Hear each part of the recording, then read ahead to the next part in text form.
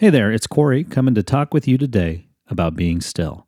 Psalm 46:10 is an often quoted verse about the matter. It says, "Be still and know that I am God. I will be honored by every nation. I will be honored throughout the world." I don't know about you, but stillness is not something that I encounter very often in my everyday life. I move from point A to point B, and it can be rather noisy. Almost every time I get to where I'm going, there's text messages and phone calls to return. My mind is often spinning with deadlines to meet and unfinished tasks that need to be completed.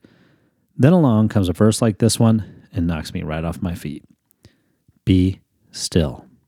It is in the stillness when God often speaks.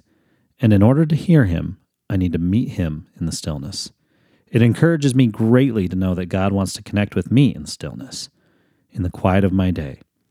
In the quiet of my heart, God wants to meet me. So today, I'm going to take some time to be still, to listen, to wait. I'd love for you to join me. Have a blessed day.